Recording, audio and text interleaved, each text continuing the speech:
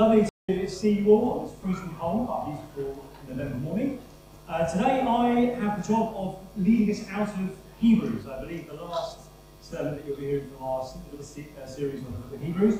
It will help you if you have Hebrews available in front of you. I don't have the words coming up behind me, I'm afraid, because I find that a big distraction. So it may help you help you a lot if you want to follow along. Now, I'm jumping about quite a lot, so you have to be on your toes. And if you're not that quick on your toes, then Hebrews 9 is probably where the longest passage is going to come from. So just to give you some more analogy later on. So the title that I was given today is a mashup between Jesus is a better covenant and Jesus is the better sacrifice. And as I looked at those titles, I thought that means I need to say a couple of words about what the word better means and what the word covenant means. We live in an age of deep dissatisfaction, I think, with the present. Some people have given this dissatisfaction a name, and they call it the religion of wokeism. Some of you may have heard that. It's one of the more recent words which has cropped up in our culture. Humanity's been asleep for, well, it's not clear how long we've been asleep for, but now it's time to wake up, at least here in the West, to see how bad things really are, both here and abroad. Things should be better. Things should be better. But it does rather beg the question, better than what?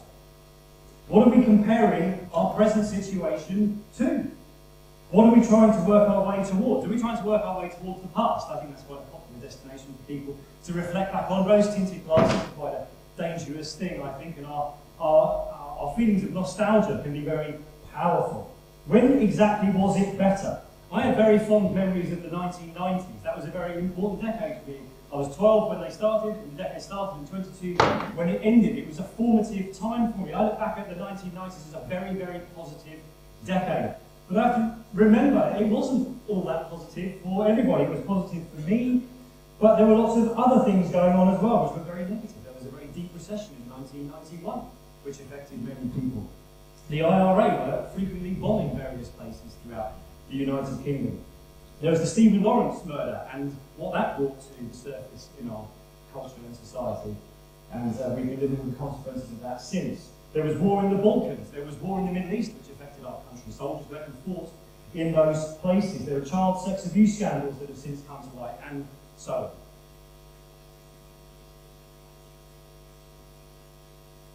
Sometimes people look back and they say that was a golden era, a golden age. And we have to be careful with that, because we can forget the conflict and the struggle and the strife that existed, what looks like a golden age from our perspective, but actually wasn't. So the children of Israel. Children of Israel under Moses, they leave slavery in Egypt, they go through the Red Sea into the wilderness, into the desert, and very quickly, what are they saying to them, Moses? They're saying, we wish we could go back. Let us go back. We want to go back to Egypt because they had cucumbers and they had melons. It's very easy to look at the past like that. Well, I'm at the moment in 2 Samuel in my daily Bible readings, which I listen to, and I listen to the commentary. And it's easy to look at 2 Samuel. The kingship of David, the greatest of Israel's kings, a golden age in the life of Israel. You read 2 Samuel carefully, and you'll see actually his kingship was pretty disastrous, both for him personally, for his family, and with consequences which carried on for centuries in that nation. I'm not saying that things weren't better, but I'm saying you have to be very careful if you're going to make those comparisons. Comparing to the past is a risky business. Or are we comparing our present sometimes to a better place? Do we think other places have got it right? If only we were like them over there. The grass is greener over that particular fence. Or are we comparing it to some ideal utopia that has yet to be realised? If only we got our system and our politics and everything in order, we could reach heaven. And yet that turns out to be rather a Tower of Babel, because you look through history and people's attempts at that end up more like hell than heaven. The drive for things to be better, it can crush as well. Have you heard that? It's always better. Even better if, I think, is a teaching phrase that sometimes my wife or my children come out with. Even better if. It can always be better. You can always be better. And I understand the truth in that. But if things can always be better, then maybe it's never good enough. And if you're never good enough, how do you feel then? If you can be better, can you be good enough? If your parents or if your children, your church, your school, your workplace, or whatever can be better, can they ever be good enough? Can contentment ever be found? can rest ever be entered into? Because it could always be better. So better. I just want to put some warnings about the word better. Jesus is a better covenant, and covenant is another word I think we need to reflect on briefly because I don't think it's a word which has very much meaning in our current society. It's a difficult idea to understand because we have almost no sense of it in daily life anymore. The idea that you would commit yourself to something, bind yourself to it by vow, by obligation, by duty, by love, is anathema in our present age. Because we're taught again and again and again, the only thing ultimately that you really owe allegiance to is yourself. It's yourself, your true inner self, your better self, maybe your best self. Find your way to your best self. Marriage, I think, was the last bastion of covenant that we had experience of, but it doesn't really mean that much anymore because in our world, marriage is simply a provisional state of affairs until I owe it to myself to listen to my heart and go where the grass is allegedly greener. Covenant, though, runs through the Bible from the very beginning to the very end. It is front and center of how we were designed to live. We were designed to live in a covenant. Not alone in idolatry to ourselves, but in covenant to a people and in covenant with our Creator. In relationship with people to such a commitment that it can only be undone by death. That's why we say, until death do us part. I said it to my wife and she said it to me. Or until Jesus comes again. That's the other option as well. But our inability to grasp this level of commitment, this makes us so weak, and it is demonstrated in our easy come, easy go approach to things, especially when things get difficult or we don't like them anymore. In August 2017, I preached a sermon from Matthew 24. This church, Jubilee, was on the cusp of great change at that time. Paul and Ruth had announced their intention to leave, and that was in motion, or to move away. And I wanted to dissuade us of the idea that the future is always better, because it's not. Jesus, in Matthew 24, he paints this terrifying picture of the future of the church for the people who were listening to him then. Not for some distant future. He's saying, this will come to you. It was for them. And he didn't do it to terrify them. He did it to wake them up. Things do not always get better in a linear fashion. History is lumpy. Things get better and things get worse. That's the reality in which we live. And so settle now in your heart with what you will do when the crisis comes. That's what Matthew 24 is about. This is coming. Prepare yourselves. Make your decisions now. And so I said this to the church. This is a quote from my notes. We are here for each other as the body of Jesus. Look around at each other. Think of the relationships you have in the church, because that is the church, not the structures and projects and things we do. It's a challenge for me and it's a challenge for you to not give up. Whatever happens, don't give up. Resolve that now. Let's not give up on each other. Don't give up on this. Don't give up on Jesus, and he will not give up on us. And we're in a different place now. I think that message did fall on quite a few deaf ears. But that is the message of Hebrews. It's the message of this letter which we have been looking at. A message to a church of Christians under pressure of persecution, under pressure of disillusionment, under pressure of change, under pressure of a corrupted gospel message, under pressure from the world. And it's a message which the writer is very uncompromising in delivering. He says to them at one point, you ought to be teachers by now, but you've regressed and you need to be spoken to as children. You're at risk of giving up meeting together. You're at risk of forgetting who Jesus is. There's this huge focus on who Jesus is. You're at risk of losing faith. You're at risk of going back to the old, obsolete ways. You're at risk of not receiving the discipline of God. And you're at risk of losing everything. Hebrews is an uncompromising letter. But, as it says at least 3 times, the writer writes this, quoting a psalm. He says, Today, if you hear his voice, if you hear God's voice, then do not harden your heart. God speaks through this letter to wake us up so that we will endure and reach that better place which everyone is searching for but never finding. I'm sure you've realised Hebrews is 13 chapters. There's a lot of material to cover in that. It's a very dense book. It's a book really which is much more better suited to a small group Bible study going from beginning to end than a series of sermons on topics. There's so much in there. And so as I was looking, I was thinking, I don't really know where to start. There's so much material. Jesus is a better covenant. Jesus is a better sacrifice. Where to start? Well, I'll just start with this, a better covenant. A better covenant means that there was previously a covenant which was not as good. The covenant between God and his people, Israel, inaugurated through Moses, delivered through angels at Mount Sinai, bound the people to God,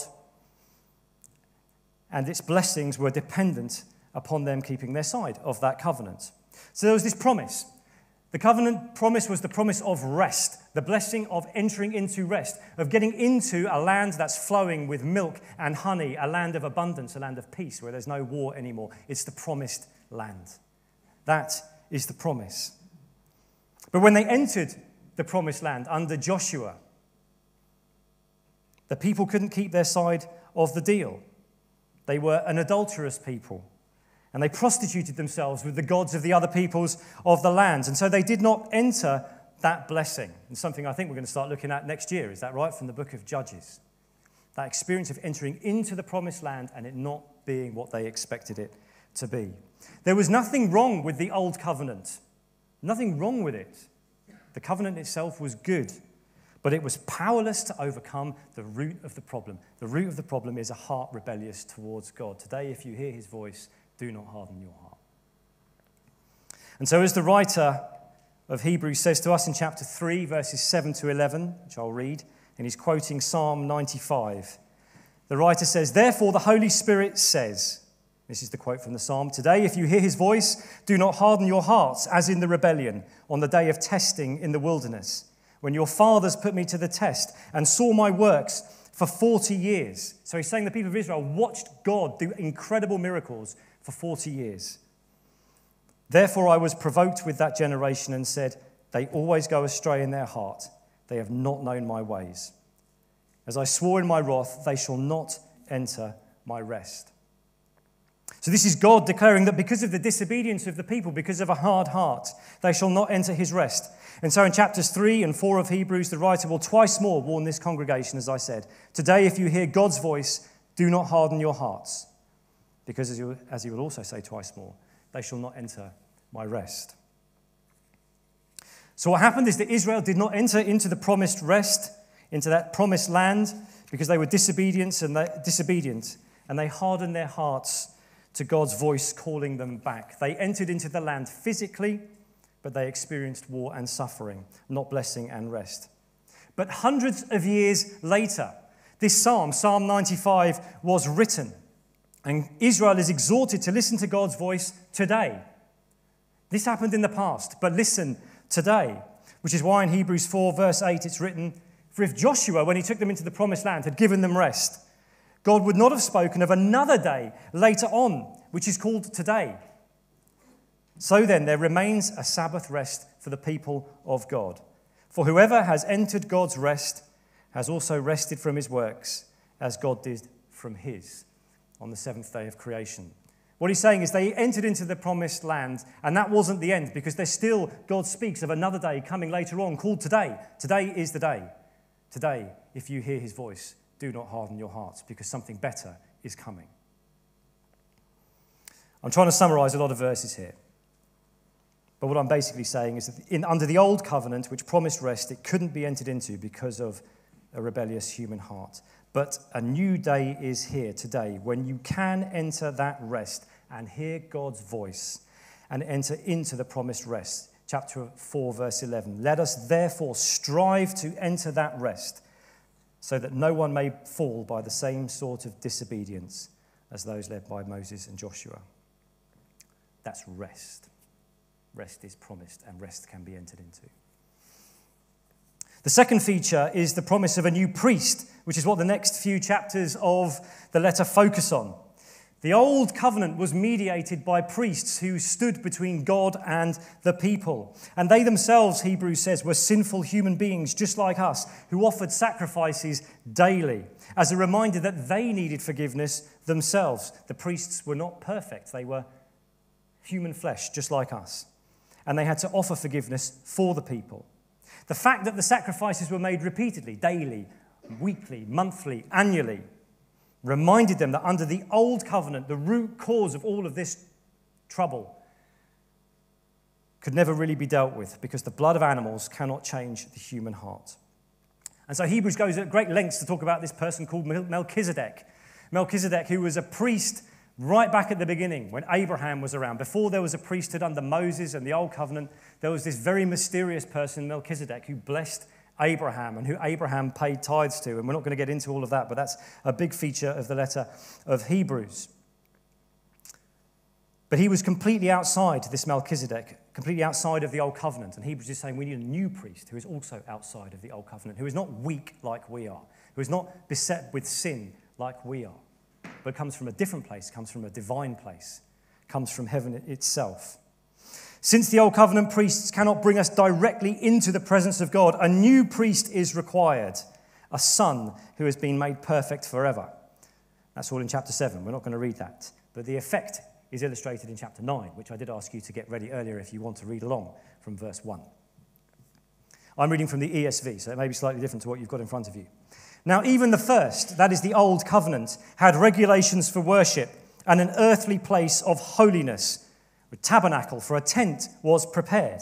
The first section, in which were the lampstand and the table and the bread of the presence. It is called the holy place. Behind the second curtain was a second section called the most holy place. And then it goes on to describe the most holy place. Verse 6. These preparations, having been made, the priests go regularly into the first section, performing their ritual duties. But into the second, only the high priest goes, and he but once a year, and not without taking blood, which he offers for himself and for the unintentional sins of the people. By this, the Holy Spirit indicates that the way into the holy place is not yet opened as long as the first section is still standing, which is symbolic for the present age. According to this arrangement, gifts and sacrifices are offered that cannot perfect the conscience of the worshipper, cannot deal with a hard heart, but deal only with food and drink and various washings, regulations for the body imposed until the time of Reformation. So under the Old Testament, we haven't finished in chapter 9, by the way. So under the Old Covenant, it was come to God, but only come so far.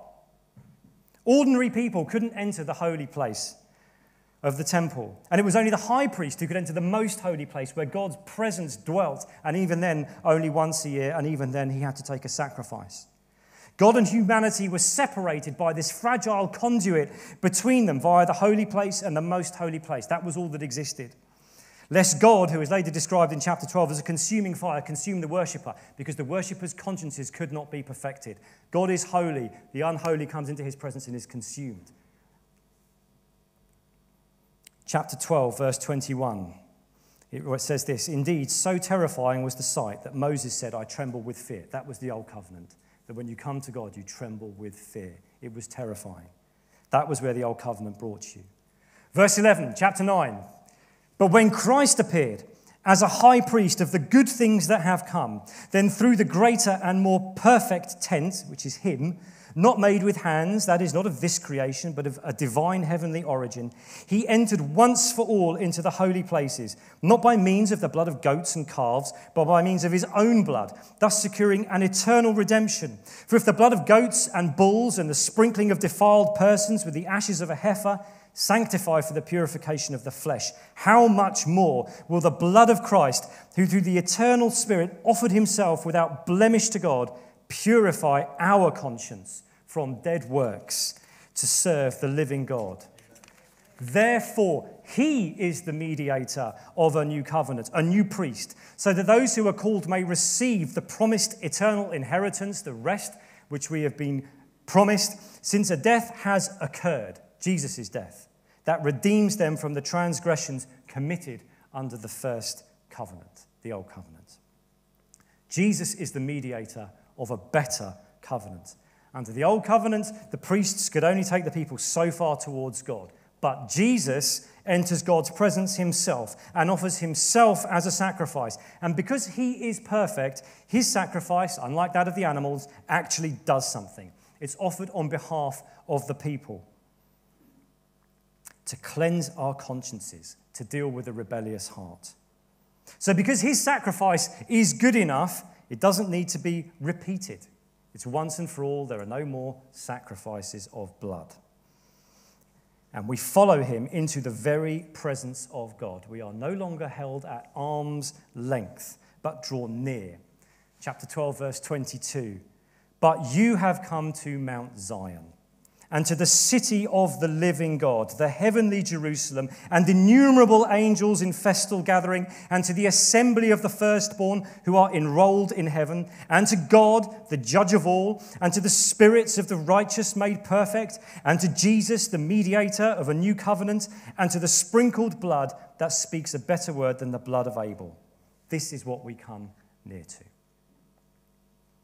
Rest and a clean conscience that allows you to enter into the very presence of God and live. And this was all predicted in the Old Testament. And the writer of Hebrews quotes at length from the prophet Jeremiah, which we'll read in a minute. Jeremiah writing 700 years previously. Hebrews 8, verses 6 to 13. But as it is, Christ has obtained a ministry that is as much more excellent than the old, as the covenant he mediates is better, since it is enacted on better promises. For if the first covenant had been faultless, there would have been no occasion to look for a second. What he's saying is, if the old covenant was perfect, the Old Testament wouldn't itself say a better covenant is coming. It looks forward to a new one. And he proves that then by quoting from Jeremiah 31. For he finds fault with them when he says, this is Jeremiah. Behold, the days are coming, declares the Lord, when I will establish a new covenant with the house of Israel and with the house of Judah. Not like the covenant that I made with their fathers on the day when I took them by the hand to bring them out of the land of Egypt. For they did not continue in my covenant because of their hard hearts. And so I showed no concern for them, declares the Lord. For this is the covenant that I will make with the house of Israel after those days, declares the Lord. I will put my laws into their minds and write them on their hearts, and I will be their God, and they shall be my people. And they shall not teach each one his neighbor and each one his brother, saying, know the Lord. For they shall all know me, from the least of them to the greatest. For I will be merciful towards their iniquities, and I will remember their sins no more. End of quote from Jeremiah. That's what we have entered into. In speaking of a new covenant, he makes the first one obsolete, and what is becoming obsolete and growing old is ready to vanish away, is what the writer to Hebrews says. The old covenant was limited and ineffective because human hearts were hard and rebellious. We did not listen to God, and so we did not know God. And so a new covenant was required, one which was pointed to by the old. And so Jesus, through whom God created the world, Hebrews 1 verse 2, came to earth, and God spoke through him. The appointed Son to inaugurate this new covenant. He entered the most holy place on our behalf, where we could not go because of our imperfection, and offered himself once and for all for our sins to cleanse us from our rebellion. And in doing so, he has opened up a new way for us to draw near to God, from whom we have been estranged. And in doing this, our consciences are cleansed, and God's law is written on our heart and in our mind. Our heart is changed, for we can all know God. And in entering the most holy place, mediated by Christ our high priest, we find rest. If you believe that by the world's standards, your life in this world ought to get better, easier, richer, healthier, you are believing a lie. There is no reason to believe that. It may get better, but it may not. Physical suffering, decay, and death are what comes to us all in the end. But if today you hear his voice and do not harden your hearts, then we can say, chapter 10, verses 19 to 25, therefore, brothers and sisters, since we have confidence to enter the holy places by the blood of Jesus, by the new and living way that he opened for us through the curtain, that is, through his flesh. And since we have a great high priest over the house of God, let us draw near with a true heart, in full assurance of faith, that our hearts sprinkled clean from an evil conscience and our bodies washed with pure water. Let us hold fast the confession of our hope without wavering, for he who promised is faithful. And let us consider how to stir up one another to love and good works, not neglecting to meet together, as is the habit of some, but encouraging one another, and all the more as you see the day drawing near. And so we end with where Angus started. We didn't know that. Encouraging one another, all the more as you see the day drawing near. The day is drawing near. The day of rest, peace, and seeing God face to face. So have joy in your hearts. We see it as in a mirror now, not a modern mirror, a mirror from 2,000 years ago, a very distorted mirror. But one day we shall see it face to face. Have joy in your hearts, put a spring in your step, and love freely, for we live under a new covenant with Christ as its guarantor, free from guilt, free from shame, and with all our hope in a very bright future. I'm going to pray, and then it would be great if we could sing. Thank you.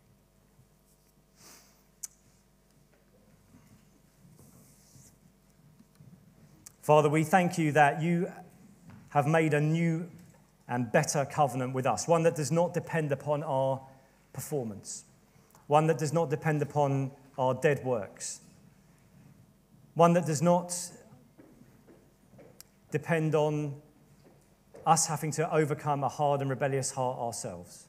But we live under a new and better second covenant where Jesus has come and through grace has opened up the way for us to follow, that we may know you from the least to the greatest, and that our hearts may be changed, and that today we may hear your voice, and by your Spirit, our spirits may be brought to life to listen and to hear you, to have our lives brought back into alignment with the way that they were designed to be.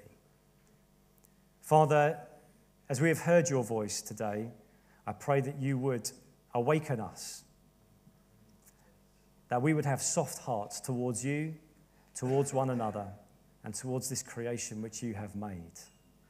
And that we would follow in the way of Jesus into the very presence of God, with him as our example and as our friend, as an ever-present presence by the Spirit, and who is interceding at the right hand of the Father for us. We want to follow with him. Lead us into the joy that brings, we pray, and may our eyes be set upon that horizon where this age will end, the new will finally be ushered in. We shall see you face to face. And that dream, that rest, that promised land, which we are all hungry for, will be entered into in all of its fullness. In Jesus' name, amen.